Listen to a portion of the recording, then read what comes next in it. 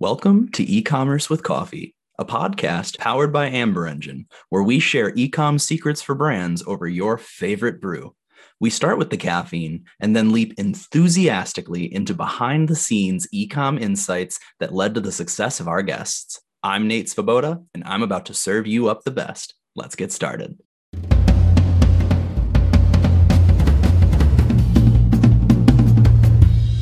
Hello and welcome to today's episode of E-commerce with Coffee. In this conversation, I get to speak with Matt Ranta. He is the partner and head of practice for digital and e-commerce at Nimble Gravity. And today we're really going to be talking about critical perspectives when it comes to organizational change and building your overall business strategy. So Matt, welcome to the show. Thanks for having me, Nate. I really appreciate it. Looking forward to the conversation. Yeah, no, me too. I think that we're going to have a really good discussion today. But before we dive in, I ask everybody this. You're a busy guy. I imagine caffeine must play some role in your life. It totally does. And I've actually been having a little bit of a caffeine delivery methodology change of heart lately, honestly. I'll tell you a quick story. I have a Nespresso coffee machine with the pods and everything, and it broke recently. One morning I went to make a cup of coffee, made mine. My wife went to make hers, and it just wasn't working. So we had to send it in, and while it was away, I was trying to figure out what I was going to do. And so I switched to drinking chai tea lattes, and all of a sudden that methodology of caffeine delivery, that flavor profile and that taste has kind of won me over. And so now I'm struggling with the fact that our machine came back all repaired, but I'm not that thrilled about using it anymore. Yeah, you're like, can you just keep it and give me a partial refund? Or Yeah, so there's some change for you right there, right? No, I love it. I love me a good chai latte. I haven't gotten off of the coffee kick yet, but if there was any tea that I was going to have to replace coffee with, it would probably be chai. Yep. Yeah, Nice. Very cool. Awesome.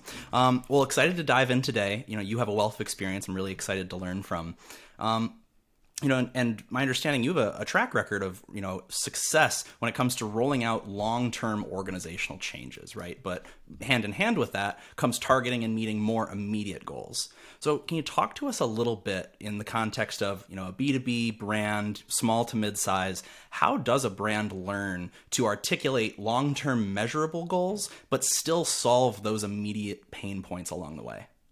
Yeah, absolutely. It's a great question and a really interesting challenge for an organization, right? And I think what I have come to find over the years is it all comes down to planning. And you can't take change and just be completely reactionary to it, or you're going to be constantly in turmoil and constantly fighting with buy-in and moving the needle internally with actually getting a change done. You're going to be up against it. Your competitors are probably going to be ahead of you. And so it comes down to that activity of planning for change. And for an organization to learn that and to figure that out, they have to get people internally that either inherently understand that or have gone through some kind of training methodology in order to get them there. And, I've often found, both through my personal experience and through working with a lot of people, that athletes actually have a lot of familiarity with this planning process and with managing consistent change, with achieving short-term goals as well as achieving long-term goals. So I'll diverge to talking a little bit about my athletic past and say that I used to be a triathlete. And as a triathlete, I would go through a process on a regular basis of planning out an entire year's worth of races. I wasn't looking at just what I was going to do a month from now. I was looking at what I wanted to achieve a year from now, or even later sometimes, because you have to register for a race way ahead of time. You have to make the commitment of maybe I'm traveling, right? And I have to buy a plane ticket. And so you pick out some events that you're going to do that are kind of your A-level races that you really want to focus on, you really want to do well for. And then you start to plan smaller interval things in between those. Maybe you're doing a practice race. Maybe you're doing a shorter duration race. And you're figuring out what your training is. How are you going to build a base for your swimming? How are you going to build a base for cycling and running? These kinds of things, right? And you go through an entire process of breaking down a year into figuring out what your actual individual day is going to look like on any given week, right? I'm training for this. I'm trying to get an improvement on my swim times. I'm trying to be able to just have better endurance and cycle for longer. I'm going to work on my transitions of changing from one moment to a next, right? And it's the same kind of activity that you actually need to do within a business in order to be able to set both those really long-term goals that you're going after and those short-term, more achievable goals that you can rally people around, right?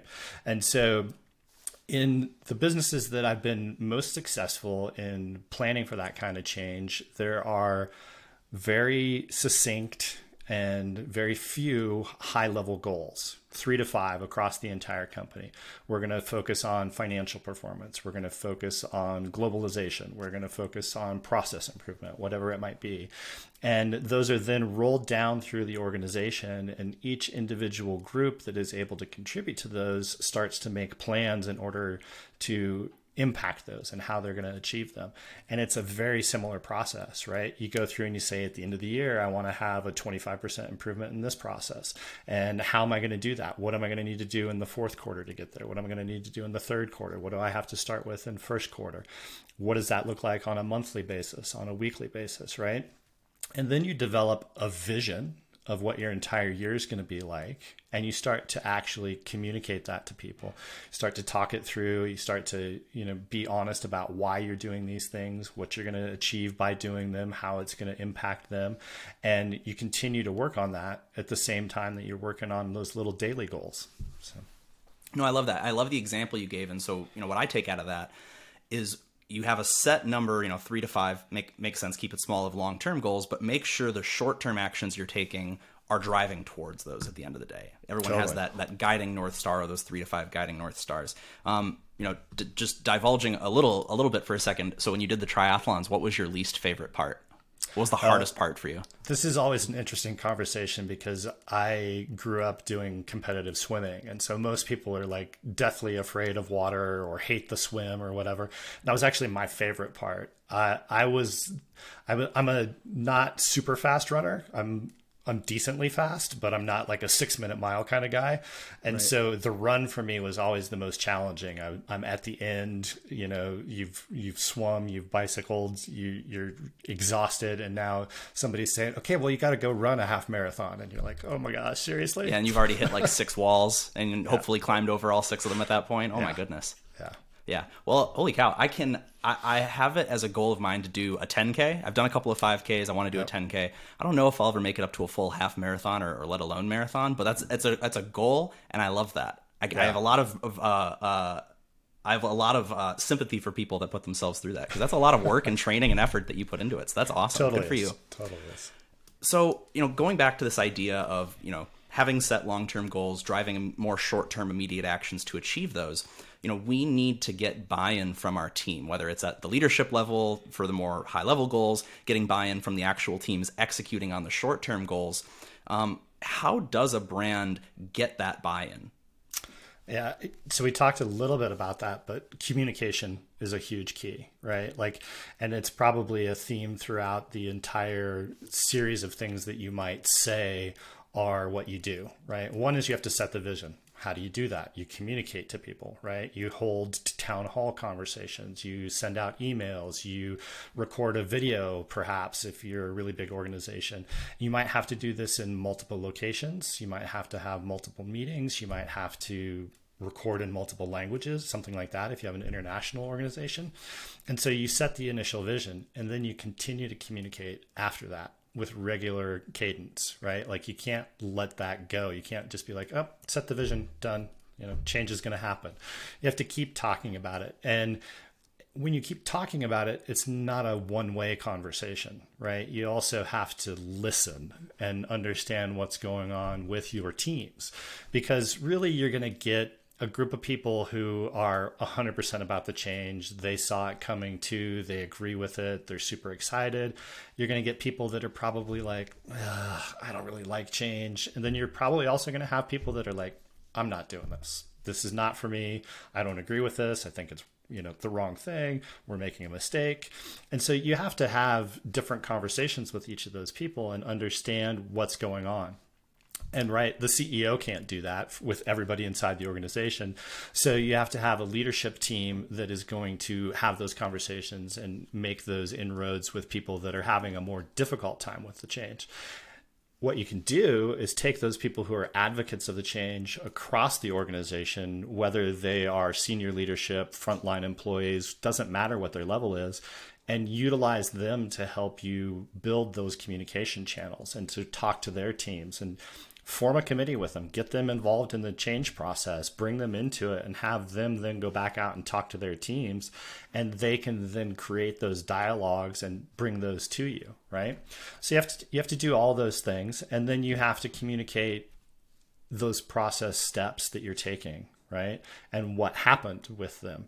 We've made part A of the massive change. We've done part B. Here are the impacts that they've had. Here's the successes that we've had. Here's the setbacks that we had and where we have to go back and correct things, right? You can't be dishonest about the process and, oh, it's all rosy. There's no challenges here. Every change process has challenges. Change is scary. There's always going to be a challenge. Yeah. And so you just have to have open, honest, communication and feedback more than anything. So. Yeah. Well, no, I love that. Transparency is key. I've heard that in a number of conversations. But I was reading recently about interesting framework, and there's obviously many frameworks that go into change management, but it's the idea of from to because, right? Mm-hmm. We're going from this place to this end result because this is the change that we want to enact. And, a lot of times, and this goes back in my previous role, I was working with like CIOs and their IT teams. The hardest part or the biggest miss that a lot of organizational leadership makes is not believing that their team needs to know what the overarching goals for the company are. People want to know, how is the work that I do on a day-to-day basis actually driving value for the organization, actually contributing toward the goals that our leadership cares about, that our stakeholders care about, et cetera. So I love that. I totally agree with that. They totally do. Yeah, it's a great point. So theoretically, right, organizational change is always beneficial, or at least it's always meant to be beneficial. But there's probably something, whether it be the brand's structure that can change or how people are collaborating. So with all of the changes that, might be identified, right, there's a million competing priorities that an organization deals with. How does a brand actually identify when a change is truly needed and what type of change or what level of action to take? Yeah, I love that question because it's not a simple question. Right? It sounds like it is, but it's not. Recognizing when change is needed is something that every company needs to probably get better at, right? And the frank answer to that is you need change all the time, and you need to recognize that, right? Like change and growth are mindsets. They're not things that occur on occasion.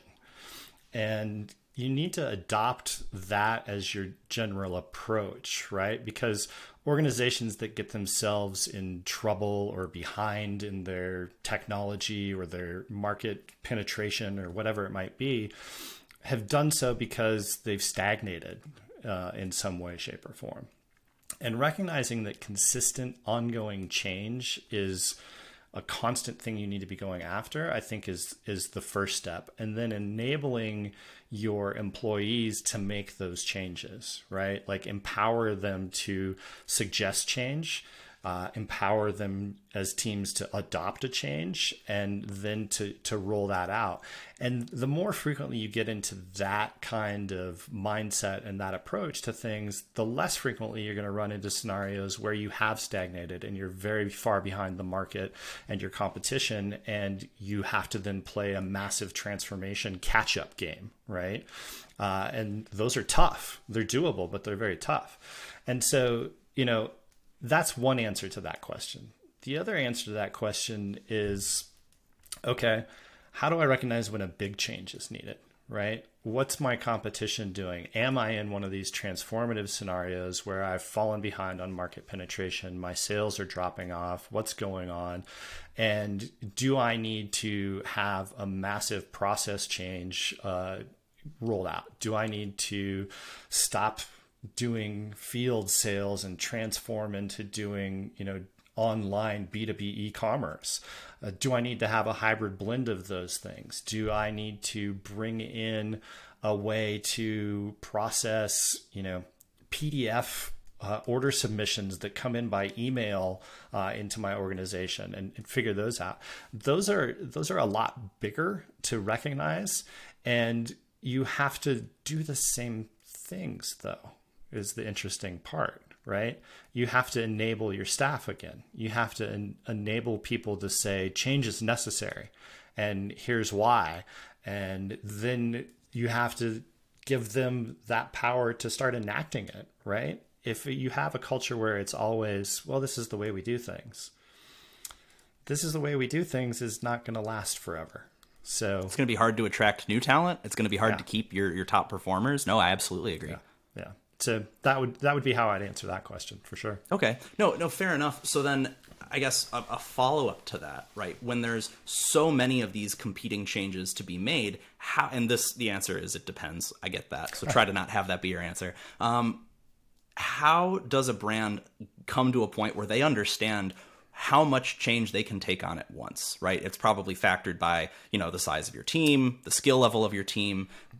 Maybe you start out taking a smaller bite and seeing if you can bite off more, but I guess talk to me about how a brand should really be thinking about not only their risk appetite, but their capacity for change. Yeah. So I think this is another great question. Like, this is an area where you can actually measure digital transformations, right? How much of our budget have we dedicated to these big, risky, transformative efforts, right? Are we dedicating 1% of our budget to that? Or are we dedicating 30% of our budget to that, right? And that gives you some indication as an organization what your risk profile is, how much willingness you have to invest in these kinds of things, right? And then the other thing that I think I would say about this is a good moment to bring in frameworks and how you might approach like change prioritization and even understanding things, right? And your question immediately made me think of like, well, what's the opportunity cost? What are we losing by not changing, right? And that's definitely one methodology of approaching change and understanding what features you might go after, what you might prioritize, what transformation you might undertake in process or digitization or any number of things. And that's a great place to start, but then I think it leads you down a path of, okay, well, we have to get more sophisticated in what we prioritize, right? Because even in that, you might find that you have 20 things that have a massive opportunity cost to them. And you've got one group arguing that Project A is going to be the silver bullet, and you've got another group saying, no, we have to go after Project D, and that's going to be the thing that really kind of moves the needle for us. And so then you have to start talking about, okay, well, you're going to do, impact/value versus effort frameworks. Are you going to do RICE frameworks, where you're looking at what's the reach, the impact, the confidence, the effort that it's going to take, these kinds of things. And you can start to build out some modeling, essentially, that, again, like we were saying, is built on some approximations and some, guesstimations by teams and probably some projections that aren't going to hold 100% true. But you can start to identify, hey, these are the 3 things out of the 20 that we really should go after and that we can do with our resources within a year, right? Yeah. And then you start to ask yourself, do we need to bring in outside help? Right? Do we need to, are we so far behind the 8 ball that we need to augment our resources for a short period of time? Do we need to work with an outsourced team? Do we need to bring in specialists? Do we need a systems integrator? What's going on? And evaluate if that is really a part of your process too, because that can be a part of change. So yeah, and I've been really, I'm glad you brought up the RICE framework. It's come up recently. I'm fascinated by this idea of frameworks, right? Because at the end of the day, it's just like having a Swiss Army knife in your pocket. You have these situations that come up that may not be exactly the same, but there are certain commonalities that you can link together. and just the significantly less mental capacity that you need in order to then make decisions. And not only make the decision, but be at least somewhat confident in the decision you're making, because, you know, it's backed up by a decision you've made previously. And I feel like it's probably easier to then measure the impact of that change or that decision, right? Because it's documented, there's a process. Totally is. Yeah, you've got that history. You understand things. You can move forward from it. You can learn from it again down the road. And there's a ton of frameworks, right? Like RICE and impact versus effort mapping are two. You could do story mapping if you don't have, you know, a huge product. You can do Moscow once you've got a decision, but you need to understand what you're going to include in your MVP, your phase one, you know, future phases. There's all kinds of ways to go about measuring the efforts that you're undertaking. Yeah, absolutely. Now, going back to what you said a couple of times now about, you know, change shouldn't always come from the top down, right? Teams should be empowered and feel empowered to make suggestions, to suggest change, you know, throughout the organization. But that's not always the case, right? Because sometimes a business operates in a little bit more archaic of a way. Leadership might be resistant to ideas that don't originate in their own heads. You know, I think that's probably, hopefully not the majority of businesses these days. But from the lens of the team, how do you recommend that they position this change? How should they be organizing themselves or communicating change in such a way that it's more likely to get a good reception from leadership? And then maybe just flip that over. How should leadership organize themselves to be receptive to those ideas? That's a great question. And I think it's a skill set that is really something that people should work on developing, right? So I'm going to give you like a really generic top level answer to it, but it's know your audience, right? And you have to learn how to talk in C-suite speak, right? Like, what's important to your CEO? Are you a public facing company that has shareholders that have to have, you know, regular communication with your board and your C-suite and investor relations team? Like, are there earnings per share metrics that you need to learn about and understand that your change is going to drive improved performance of your earnings per share? And that's how you can talk to your CEO and your CFO and get them to actually pay attention. Are you, you know, an employee-owned business where you're going to have to convince more than just the CEO, right? Like, you're going to have to tell people across the organization that change is good for you. You have to understand what those levers are that those people care about in order to grab their attention, right? Once you have their attention and you've said, I can make a positive improvement on metric X that you really care about, then you can start to describe things in a little bit more detail, right? And I think it goes the other way too, right? Know your audience. So you want to roll out massive process changes to people, and maybe that's going to impact the day-to-day work of a team, right? Maybe this team takes in PDFs via email, opens them up, reads them, manually types them into an order system and places orders on behalf of customers. And you're going to implement a new software that comes in and automatically reads those PDFs and transforms them into orders without a human ever having to touch it. And so you've got a team of 3, 5, 10, 20, however many people that are like, what's going to happen to my job? How is my job going to change? Am I going to do quality assurance on the orders that come in now? Is my job at risk? Do I need to be considering, you know, moving into a different part of the organization? Is there an opportunity to do that? Right. So you have to talk to those people about what their potential fears and challenges are first. And then you have to tell them why it's going to be a good thing for them, right? If it is going to be a good thing for them. If it's not, you got to be honest about that too.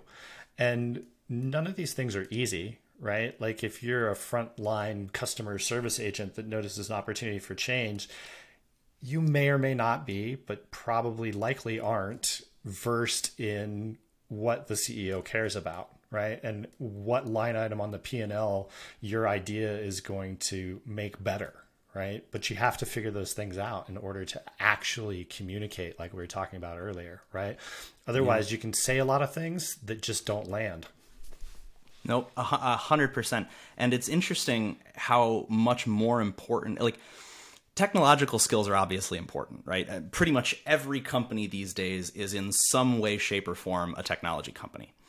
But it's interesting how much more important it seems to have business acumen, because you can learn technology skills, you can learn cloud and development and, quality assurance, you become a scrum master, all that stuff. But if you can't bridge the gaps that exist between the technology minds of your business and the business minded individuals, if you can't do that, then to your point, you're probably not going to be able to communicate effectively with both sides. So it's interesting how it's so intangible, but it seems so much more important in the broader scope. Yeah, I would totally agree.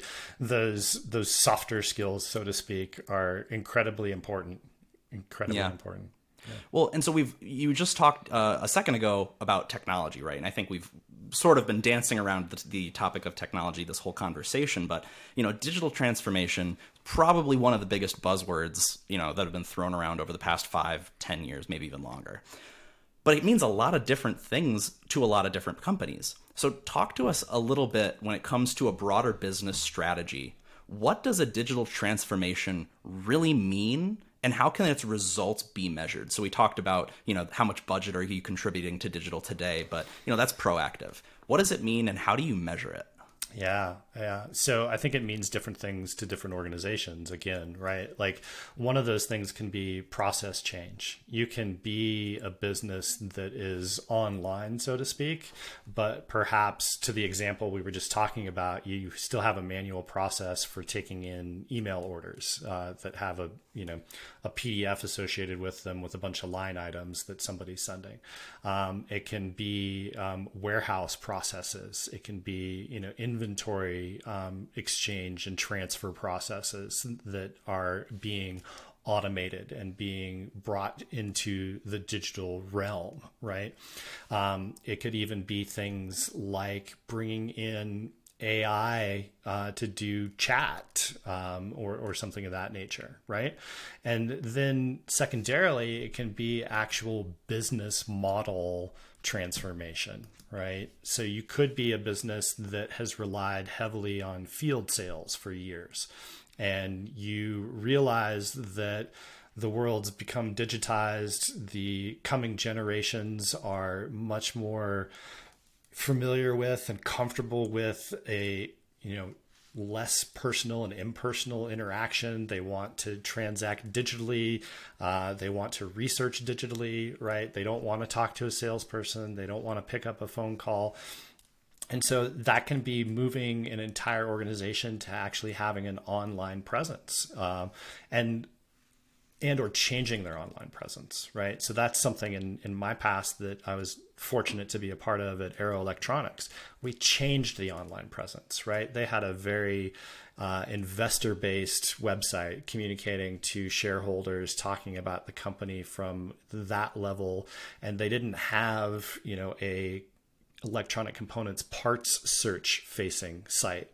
But early on, we were able to figure out that 80% of people came to the website actually to look for parts, not to look for what the latest notes were from the investor relations team. So it can be something as simple as that, right? And then I think you can also find that there's maybe domain transformations that, you're moving from, and these are probably less relevant these days, maybe still so, but like you're moving from on-prem to cloud, that kind of thing, right? You're moving your domain from one place to another. And then, ultimately, I think with any one of those, there's a cultural transformation that becomes a part of it too, right? Which goes to that communication part. I don't care if you change your process. If you don't also change the culture around that process is going to fail. Somebody's not going to believe in it. They're going to challenge it. They're going to throw up roadblocks to it. And that cultural change has to happen as well, even probably more so, especially when you're doing that business model transformation, right? Because then you're fighting with people who are in that mindset of this is the way that we've done it. It works. We're making hundreds of millions or billions of dollars potentially. What are you doing coming in here and trying to tell me that we need to change that? So, if it ain't broke, don't fix it. Or if it doesn't seem to be broke, why are we trying to fix it? And then, like, gosh, going on to the next part of that question, the how do you measure it, right? So measuring a return on digital investments, right? What does the return of that software process give you, that we talked about, right? Where you're maybe reading inbound PDFs and transforming them into orders. So how much of your efficiency was improved, right? Instead of having a set number of those PDF orders that you can get through in a day with staff, how many can your new software tool do within that same period of time? Is it more? Sure, better be, right? Or why'd you do that process? And then you also, not to minimize the human component of people that are involved. And I won't frame this in a way that is, subtracting them from the equation, but there is a cost to the labor that goes around a human process, right? And you can regain that cost, and you don't necessarily have to make that about parting ways with the people that do that process. You can do that as an investment into another area that still requires humans to execute, right? Still requires those touches. You don't have to look at it as totally subtractive in nature. So that's definitely one way. We talked about, the process of how much revenue is being generated through those. We talked about how much of your budget are you establishing for those, right? And then you can do cultural changes and customer changes too, right? So you could do customer satisfaction surveys, CX surveys. You could do NPS scoring to figure out, did the interactions that we created as a change process in our business model improve the customer experience? And are they talking about it in how they're responding, right? So those are all measurable things and ways that I would go about looking at measuring the impact of any digital transformation. No, I love that. And I love everything you just said there. But one piece, and we tell this to the brands that we partner with also, it's not just about how much time are you saving, how much time are you putting back into people's days. It's not who can we get rid of because their job isn't needed anymore. It's how can we reallocate those people to drive more meaningful results for the business? We've freed up their time because they don't have to do this repetitive, innocuous manual task. Now they can actually contribute to something that's, more contributing to the broader goal of the company. So I love that. Yeah. Now, it's funny because throughout this whole conversation, but several times in just that last response, we've talked a lot about these changes, and a lot of them seem to impact the customer, right? The end customer consumer experience. And I mean, I don't know the exact stat, but today consumers have like at least half a dozen interactions with a brand before they even buy or make a purchase decision. So that can be, right, contents that the brands put out there, stuff for the personalized buyer's journey from first and third party data. And that's cool that brands have access to all of this, but it also requires a mindset shift and sometimes a process shift to take advantage of it. So I'm just curious, in your experience and what you've seen, over the past maybe 5 years or so, what are some of the most common things brands are missing out on, which they could take action on to update and improve their customer experience or reach customers in a new way? Oh, gosh. This is, another fantastic question. And I think it's really interesting in conjunction with the change conversation, right? Because it talks about, it gives us an opportunity, I guess, to talk about maybe a couple different areas where I think one of those things is not fully realized yet. And one of the things that I would say has also taken a great leap recently. So the two things that immediately come to mind for me are, one of them is voice search, right?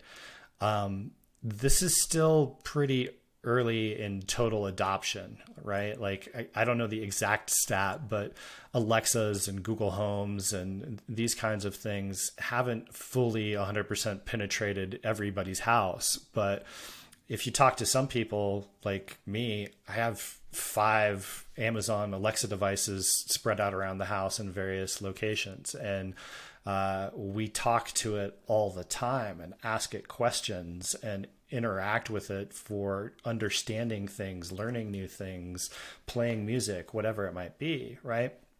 And the majority of that information that's being sourced through voice is coming from databases and coming from the internet at large, right? And so if you're asking things as simple as, hey, Alexa, where's the best pizza near me, right?